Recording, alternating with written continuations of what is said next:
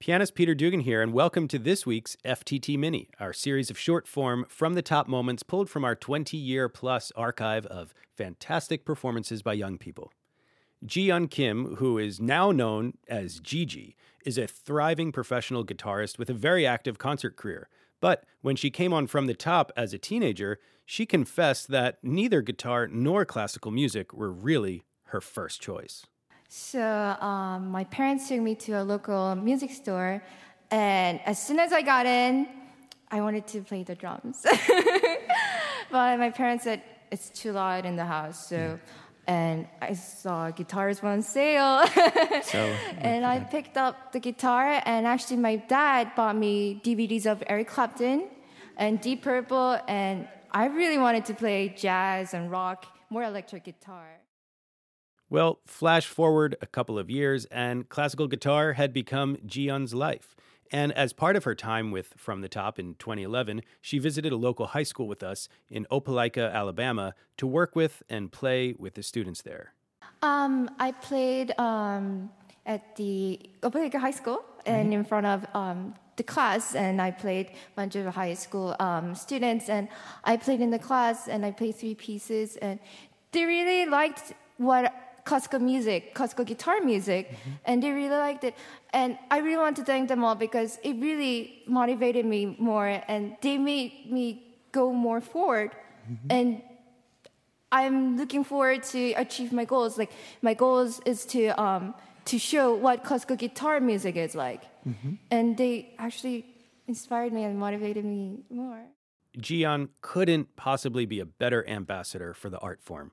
Here is her performance of Niccolo Paganini's famous Caprice No. 24, but on the guitar.